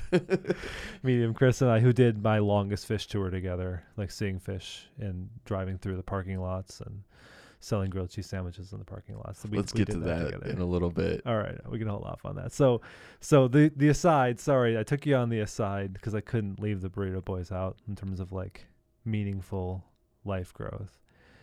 I was going to go to medical school, right? And what do? You got to check all the boxes. You got to take that MCAT test and get a number that suits the schools, and you have to do research, and you have to have good grades, and you have to make your application look pretty and write in retrospect, my essay was probably junk. You have to write personal statements for like every step through medicine, and only with the tutelage of the great Campbell Stewart did I realize, another great influential person in my life, did I realize that writing a meaningful personal statement really helps you get places, right? And that was in medical school. So I had the application in place. I thought I was good, and I wanted to stay in Madison. I wanted to be able to play with Unnecessary Sweater, right, on like a medical school weekday night, which in retrospect would not have worked because I wouldn't have passed, right? But that's what I wanted. I wanted to stay in Madison, go to medical school in Madison. And in terms of what they needed, I thought I had it, right? And I went to interview that day. I had hair down to my back, which in Madison, Wisconsin is probably okay, right? Probably.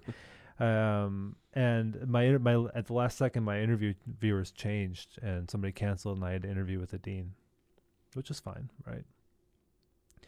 and he's an anatomy professor. And I literally went to work in the morning before my interview across the street from the medical school. I worked in a lab across the street, and went across the street from my interview. I actually went back to work afterwards. It was just a day, and I was just like, I'll do my best, hopefully make this work out. And the dean and I were talking about like real life knowledge, because it was my thing in college where it was like, take all the other classes besides medicine, because I'm not sure, but I bet you like patients are going to want a human in there, right?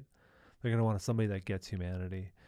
And he's like, I remember him saying clearly, he's like, hey, that's a great point. And I teach anatomy, and I think like my students need to know this too. And he's like, so here's an example of it. Like, Achilles? And I was like, who? He's like, Achilles. And it's just this like horrible, terrible, awkward silence where it's like, I know everything about humanity, right? Except for the one reference you're giving me. And he started telling me about this Greek person with the heel and whatever. And I'm like, and I didn't have a chance to say, oh, Achilles, right? Like I just didn't get there. He's an anatomy guy, and so Achilles, that would make sense for him, right? And the way the conversation went, it didn't happen. And everything that came after that was like the worst first date you've ever had. Like, just like, I think he and I both just wanted the time in the room to end. It was just like, when can we find a safe conclusion for this experience? Or I was like, or for me, I'm like, how can I save myself, Dean Bersu? Right? If you're out there, Ed Bersu, it's been a long time, man. I should give you a call. I learned a lot from that. And one thing I learned is that I didn't get in. And that was tough for me. I applied to a bunch of other schools. Like, it's not irrational to think that you're not going to get into the school you want to in medical school. It's competitive, right? Applied to where I ended up going and a bunch of other schools. And so I didn't get into Wisconsin, and I was like, all right, you guys have a wait list. They're like, you're on the wait list. You're just too low on it, and we're not going to get to you. They were honest, which I appreciate, actually. But I was talking to a friend of mine. Again, I get to do so many shout outs today. This is so cool. So I was talking to a buddy of mine named Ben Steinberg. Big fish head. Good dude. A good dad, too, I can just tell. Loves his kids, right? This is way pre-children, right? And he said, hey, man, my brother, he's a doctor. You know what he did? You speak Hebrew, Nathan. You should do this. Go travel, the beaches, right? The beaches in Thailand and wherever. There's Israelis everywhere because they get out of the army and they travel. And, if you speak Hebrew, you're going to fit right in. You can just travel and see stuff. And I was like, you mean leave the United States? Americans don't do that. Let's look up some data about, percentage of Americans that own a passport, right? Americans don't leave, right? But I started looking into it. I had a friend, Noel Gickling. I'm going to call everybody out today, right? Who was living in Costa Rica then, like right at that moment, college buddy. He should be 6'2" too, by the way. He's not, but he should be. And I was like, I started reading books. This is what I do when I get excited about something, because I was just going to travel for a year and then try again for medical school. So I started reading books, and I do that every time I get excited about something. And I'm like, I could think of all these countries. During this time when I had this job, I got in the habit of just buying every guitar I could find that looked like it was the right price and fixing a few parts on it. Nothing that required skill, just like quick replacements. And this is the heyday of eBay, and I just pop them back up on eBay. I probably went through a couple hundred guitars, much to my roommate Matt's dismay, because there were just piles of guitars in the apartment. I'd plug them in, and they'd shriek and break his ears, and I remember him hating me for it. But I sold all those guitars, just all of them. And at least with that and some money I'd saved, I was like, all right, I can take a whole year and travel, but only third world countries. Right. And I can leave in January. I can come back for interviews, maybe probably just go back to Asia, wherever I was, and then ideally go to medical school the next year. And I took a practice trip to Costa Rica. I've since been back a bunch of times, and hopefully aim to bring the kids there in March. And and saw Noel, and some great stories from that trip. Some funny stories from that trip. Noel and my friend Adam, and Noel and I are still in touch. You're thankful for your friends of 20 years that you're still in touch with, and so I took this practice trip, came back just so excited, right, to take this whole trip. Don't come back, just leave, mostly by myself. And I was getting the things in place, and I've just like written off medical school. I'll come back 6-7 months. I'm gonna go there eventually. Like I don't really have another life plan, so I'm gonna make it work. And University of Vermont calls, and they say, "You're in." This is Burlington, Vermont. For those of you that have been there, everybody would want to live there if they were me, right? Like, oh, Burlington, Vermont. Yeah, the city where my favorite band came from and where some of them still live, and next to mountains and snow and great food and all the things. Like Burlington, I could talk about it forever, right? And they called, they said, "Hey, you can go to medical school here, and you can go to medical school." And I was like, oh, all right. Well, I planned this whole trip, and all of a sudden, I think this is going to be formative, right? Like, oh, shoot. And so I called him and I said, "Hey, does anybody ever like get in and then come the next year?" Like, a great motto for mine in life: ask for what you want, even if it seems irrational, as long as you're not like offending somebody, right? Just see, explore something. And they said, sure, right? And they said one person decided they wanted to go on tour with their band for a year, and then they came back, right? And he ended up in my class too, and was in retrospect, it's funny because it was a Kiss cover band that he was touring with, right? Jason. So they said, sure, do this. I just remember actually I had like an office with one window and a bunch of molecular biology junk. I didn't really enjoy that job. And I remember like even like falling on the ground and laying back and just looking at this guy and just being like, yes, like this is all falling into place. I've got 9 months to travel and then just make sure I end up in Burlington, Vermont, September 1st or whatever. And that was just so exciting to me. And I was going to go eastward around the world and had it planned, but it was totally ready to pivot at any point and, make sure I just saved enough money, and being a cheap backpacker is the thing to do. The thing that started the trip was Birthright. Really? Yeah. Okay. Right? And being the economical opportunist that I want to be, right? Birthright, for those of you unaware, Google it. Millennials go. Is a free trip to Israel for Jews. And I met age criteria, and I'm at least Jewish enough, and so I was going to time it so that I was going to do Birthright. And then I called him and I said, "Can you it's free. It's 100% free. Like, you don't open your wallet unless you want to buy a souvenir." And so my whole plan was go and do that to start off the trip. That gets you over the Atlantic Ocean. And I'd love to go to Israel. Sure. Right. There's history there. There's a lot there. And I was like, "Hey, can you just book it a one-way trip? Cause I'm staying out there." And they're like, "We have to book you a round trip flight." I was like, all right, sorry. We're going to miss that flight. Yeah, if you look at the financials of Birthright, they're fine. And I'm not worried about it. So there's like 10 days of Birthright to start off the trip. And a criticism of me, which is completely valid, is I don't like being told what to do and when to do it. And that was like a 10-day organized trip. And like a weekend, I was just like, oh, this is bad. And also, without getting into politics too much,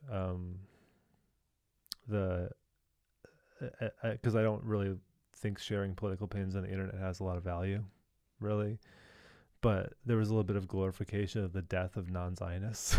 And I remember just being like, I'm not going to share my views because my views don't matter as much in the situation, but can you really glorify the death of anybody ever? And that's another conversation about like how you feel about humans, that even the most evil human or the wrongdoing human, is their death ever a celebration?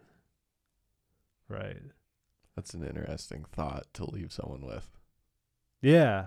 Yeah. And you can have your opinion. I don't even need to argue with it. I can just like, if you ever get curious, like, how do I feel about it? I'm like, well,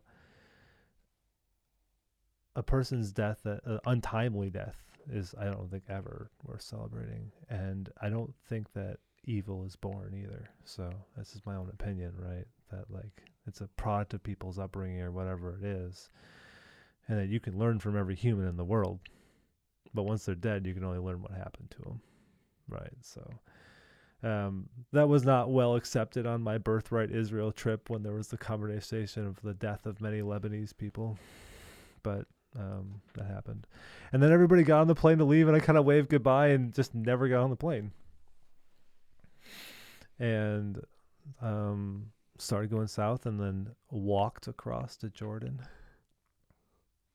So if you cross it a lot at the southern border, the Red Sea's right there, you know, all the great stuff in Jordan. I had a buddy from Madison with me still at this point, and you taxi cab takes you so far, and there's this like middle zone that's neither country, and then you just walk for a while, like on this road in the middle of the desert with nothing else until you're in like the no man's land, neither Israel nor Jordan small section, and then I guess you cross some line and you're in Jordan, in like desert road in the middle of the desert. And it was January, and in the south of Israel and Jordan, like that's a tourist area, but there were no tourists because it's cold then. So we got there and they acted like they hadn't seen anybody in a while, like the people at the cross, and they were like unpacking our bags in Jordan, and they pulled out a melodica, right? So melodica being a piano that you blow with your mouth, like a little instrument. You can hold it in your hand. Google it, millennials, melodica. They pulled it out of one of our bags. I had a guitar with me too, and it was our first cross from like, you know, two Jewish guys going into a Muslim country, and they looked at me with a very serious face and all of their same mustaches, and they looked at us and they said, "You can come into Jordan, but you have to do something first." And they paused for a long time, and they said, "You have to play us a song." We're like, "Oh God, this is great." And so we did, right? That's what we did on the way into Jordan. We played him a song.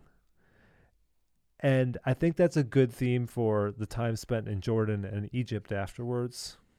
A couple of Jewish guys surrounded by a whole lot of Muslim people. Is that our hearts were open and our minds were open, and neither of us were very attached to our Jewish identities enough to consider anybody around us an enemy, and neither was anybody else.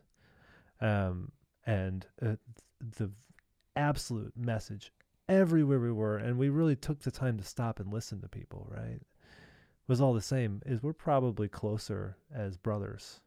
It was a lot of men-to-men conversations as part of that culture, unfortunately. We're closer as brothers than we are enemies. And I don't know if I learned that lesson adequately before actually being in a country where that was was on their soil to learn that. It's an interesting lesson to learn in that moment, right? You're thousands of miles away from home, and it's just, that's a real moment, right? That's a very real moment. Yeah. I never felt not at home, though. Yeah, that's good. But it was, whether Middle East or later in Asia or even later in Central America. And maybe that's just how I attach myself to home now. I left Wisconsin with a plan to move to Vermont, so I really didn't have a home. Like, I didn't live anywhere. Like, I had an address. It was probably my mom's house. But I didn't have a home, right? And I would encourage people to do that too if you ever have a chance. Because like there's all these details of travel that you could get into, but really it's like take homes. I felt like the person that left for that trip, the Nathan that left for that trip, lots of rough edges, lots of insecurity. My insecurity persists to this day, just different kind, right? Not a lot of skills in like real humanity, like understanding the human condition. Not a lot of humility. That persists to this day too, just in a different form. And most of that trip I took alone, and was very alone and lonely for a lot of it too, in many different countries. But this big take of that 9-month trip is that the guy that came back from the trip, like that came back, I felt really different about how I interacted with people. and how I've mentioned a lot of times tonight already how like you keep your friends close, right? And you tell them that, and you don't. I prefer not to waste my time. And I mean that, like, I'm busy, right? Waste my time with people that don't give you that don't have that, because it's there are enough people out there that have it, right? That like can get real with you. But I came back ready to really open my heart to people and not be so defensive, and to be humble with people. And that helped with relationships. Like my relationship with women in college, similar to a lot of people in college, probably was like, I can't settle down, and a note here is that, within a few months of living in Vermont, I met my now wife and could settle down, and could open my heart and could stop and realize that sitting in front of me was probably the greatest human that I've ever met. That's my wife. In terms of like the depths of her heart and the joy she can bring to people around her. There's no one like her in the world to me. And I really think that without that trip into the abyss, into not having a home, not having a sense of home, I had to realize that it was inside of me. And that sounds really cliche. You say it out loud, like, my home was inside my heart, right? That's like, it's a little cringy. I know. Hearing it out loud. I know, right? And it's like, it's something you put up in your kitchen, like, home is where the heart is. Yeah, like, it's like live, laugh, love. It's totally that. And it's like, I don't want to play into the cliche, but it's like there was a lot learned when you realize, like, I didn't have any possessions. Like, whatever I carried in my bag. It was like a pen, and a passport and a toothbrush and a couple pieces of clothes. Like, nothing came with me. Camera. And boiling it down to that was huge for me, in terms of my own growth. To the point where I've had a conversation with my wife about this, about the fact that our children don't know it. And if they're listening to this, bummer, because I just gave it away, that when your time to travel comes, we've stashed some money away that you're only going to find out about when that time comes. And I don't want you to know it's there. So hopefully you never listen to this, kids. But I think it's really important. There's funds stashed away to make sure that they have that lovely opportunity to grow as humans, if they come about it, if that's something that makes sense in their life. That's awesome. That's so cool. But where else did you get to go on this trip? The travel is my favorite topic. Oh, cool. So. Yeah. So it was by foot to Jordan, right? And then by boat, by like sea liner thingy over the Red Sea into Egypt. Really interesting part of that is 3 days after we took one of those boats, one of them capsized. Like, these are big boats too. Wow. And that's what we took into Egypt. There's more stories on this trip about, like, timing and death. So it was, and the plan was to fly eventually from Cairo to Bangkok. And we were either going to do that fast or slow. And I'm glad we did it slowly, because you can Google this too, the tsunami that hit Southeast Asia in 2004-5, one of those two, somewhere end of 4 or early 5. The tsunami hit while we were in Egypt, and the plan was to go to Bangkok. And that tsunami took out a lot of the backpacker scene, but a lot of right where we were going. And so what's funny is we didn't even think to delay. Like, we heard about the tsunami and we're like, all right, we'll go when we want to. Like, it was just kind of like, you're going to go and experience the world however it is. So we did the Egypt thing for a bit. And I would always suggest, there's always the classic, like, pyramids and Sphinx and all that stuff. That's not where it is. It's all in the Red Sea. The Red Sea is gorgeous. You get underwater and see what the clearest water you've ever seen. But the Nile, the Nile, as it flows north to south, go further upriver on the Nile. So, like, the southern part of Egypt near Aswan Dam there,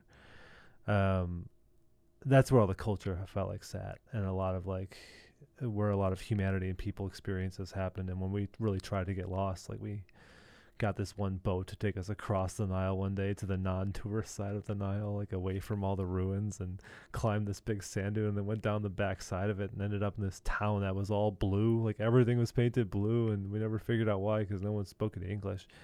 And I don't have the Arabic skill. It's not close enough to Hebrew. Like you can kind of count, and that's it. Like 5 is 5 or whatever. But the only thing they could say in English was "Give me money," and they did. And I remember that part of it. But I always suggest get lost, right? Like get lost, get yourself lost. You can't, and you really can't. So, on the topic of get lost, we'll get there. We eventually, Kirill and I were still together at this point. We split once we got to Southeast Asia, but flew from Cairo to Bangkok. And there's a big backpacker circuit there that ends up being like Cambodia, Vietnam, Laos, Thailand. And people just do a circuit there, and it's built for it. It's ready for it.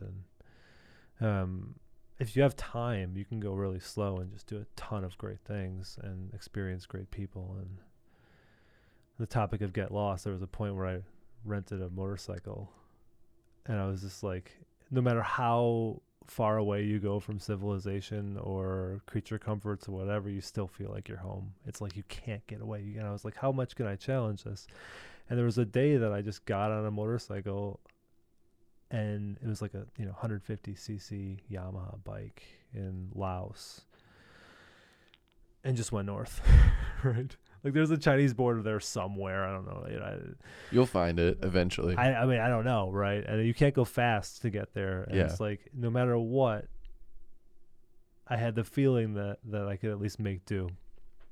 And I kept, when there was a fork in the road, like I would always take the road that looked rockier, or it was a dirt bike, so I could do it too. As long as someone went that direction, I would just follow them. And I tried to get lost, and I tried to get lost, and I tried to get lost, and never felt lost. And I ended up stopping. I was hungry. Stopping in this village, which is like 3 thatch huts. Like,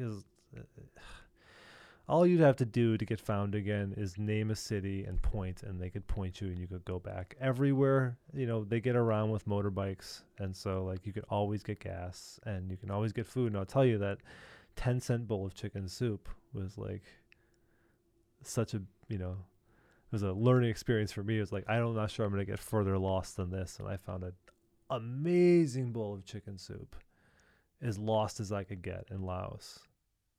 And it's another message, without like putting a sign up in your kitchen, home is where the heart is, or whatever. Like, as long as you're you and you have a toothbrush, you're probably all right.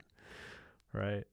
It's a big lesson. And I think you need to learn it traveling, right? That like, you don't really need as much as you have. And that chicken soup,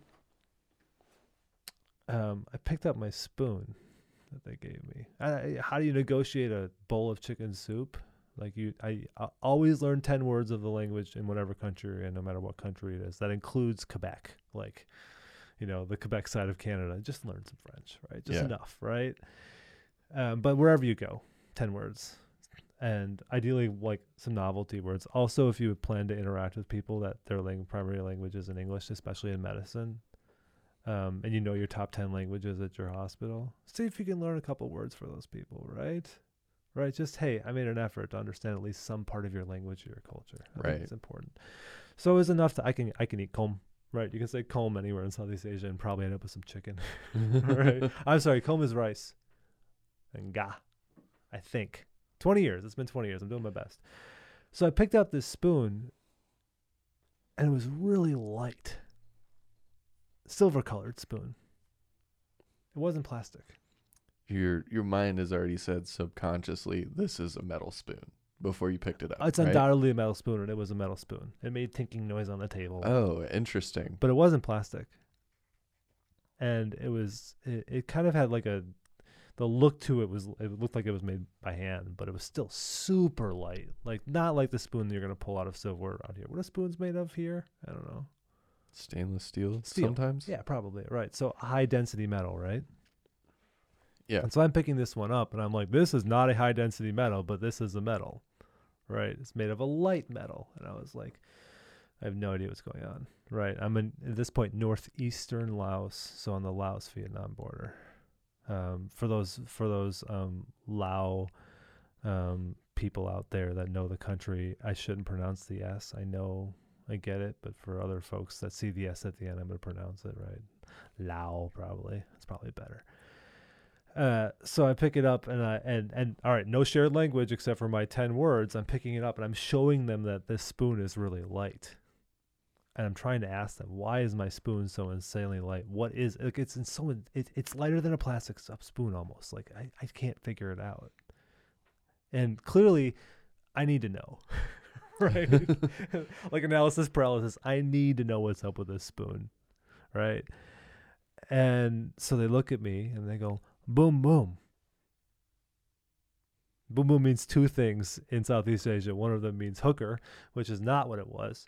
But boom, boom in this case, and they're like, they say USA, boom, boom, and they're so pointing the spoon, and then it all pulled together. So there's a whole bunch of unexploded ordnance, of USA mines and USA bombs, and things from the Vietnam War that is in northeastern Laos. And if you're up there, you'll see there's a lot of different non-governmental organizations who are there to clear it and cover the social aspects of that, which is far beyond this conversation today.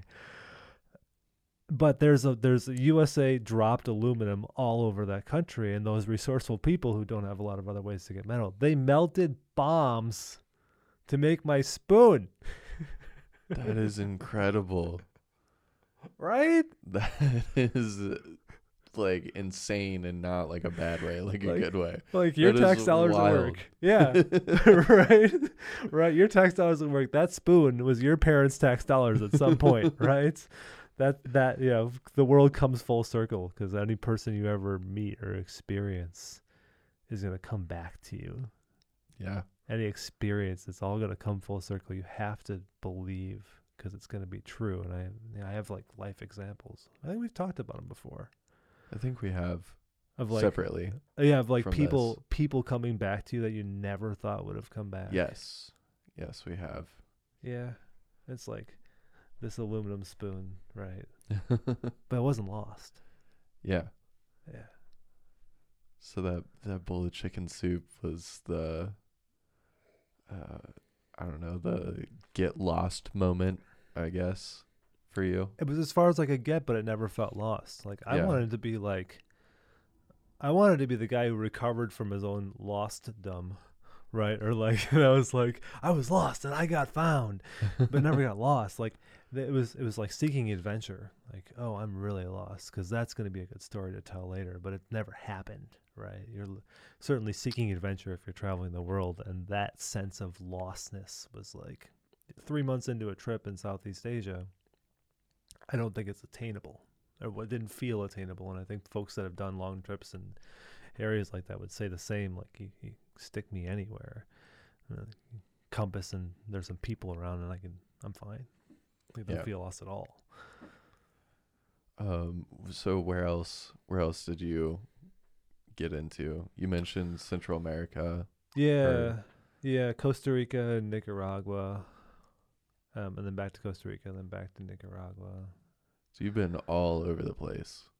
On that, on that trip, and then Canada. I had to find an apartment in Burlington for medical school, and so I had to come back to the States for a minute and stop by Canada. There's somebody I met when I was traveling, and I stopped by and saw her for a bit on my way to Burlington, and then came back and flew back to Central America. I was like, I'm not ready to go back yet. I don't need flushing toilets. Not yet. It's not time yet. It's my last chance. I mean, because once you step foot into medical school, that opportunity's gone basically. Yeah. Like, you can take a 1 month trip if you really plan it, but to get totally lost and not have attachments and not have somebody needing you and all those things, like, it's the second you step foot in medical school and get your first loan bill, like, you're next thing you know it, you've got a family, and you can't just do that anymore. Right. So asking you something on the spot here and conscious of time and everything. Yeah. We are at like 2 hours. No way. Yeah, absolutely. Yes way. Oh. Do you want to pause and we'll pick it up in another episode down the road? Is that a known thing with this podcast? I've already had another one I had to split that was 3 hours long. Whoa. Yeah. And there's another one at the time of this recording. It hasn't been released yet. They're coming back for like episode 2 and 3 already planned out. Okay. Well, I mean, it's a good spot to pause and ponder lostness and humanity. Yeah, I think so too. That's why I kind of wanted to bring it right here. Yeah. So let's plan another episode. I appreciate that. Absolutely. Yeah, and I'm really busy, so it's gonna take. So I'll pencil you in. It's December right now, just before Christmas. How about like Memorial Day? Right. Like, I want you to know, Cameron, that you're only so worth my time. So out there in podcast world, that will be a test of me actually living up to what I'm trying to live up to. Is how quickly you see this second episode come out. Yeah. Is whether I can make you a priority. And we're coming up on holidays, so it's hard to change priorities with, the tradition. I like the challenge. Okay. Yeah. My calendar's fairly open. Yeah. So we can leave although it's your job to finish your show, but I feel like I have to leave a note. Is that okay for me to leave a note too? So I ask people every episode, so you're gonna have more than one episode, so you can do this again. Yeah. There's one piece of advice that you want to leave with whoever's listening, or your kids, grandkids. Mm-hmm. What's that one piece of advice? It's good. So you actually get me to leave this thing dangling here. Yes. Right. So the one piece of advice is that you need to go watch the movie Stop Making Sense. Right. Stop Making Sense. It's a music movie. When was that made? Talking Heads, 80s. 80s, okay. Yeah. Talking An 80s Heads, movie. Talking Heads, Stop Making Sense. And just watch it without question.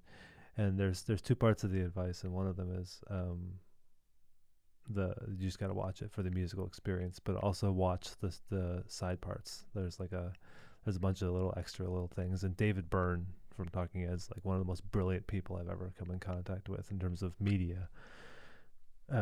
Had this one thing, and every time he was asked a question, he interviewed himself. He said, "I'll tell you later."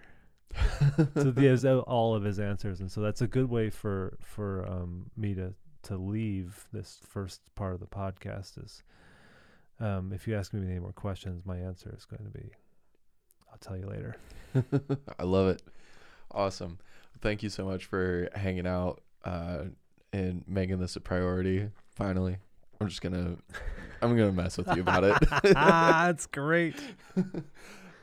Yeah, thank you so much for hanging out. I really appreciate it. I am very excited to sit down again and talk about more things that we're kind of glazed over in this episode, and we can really dig into medical school and life afterwards. Looking forward to it. Thanks for having me. Awesome. Well, thank you. I'll see you next time. Thank you for tuning in to this episode of Fatal to Prejudice.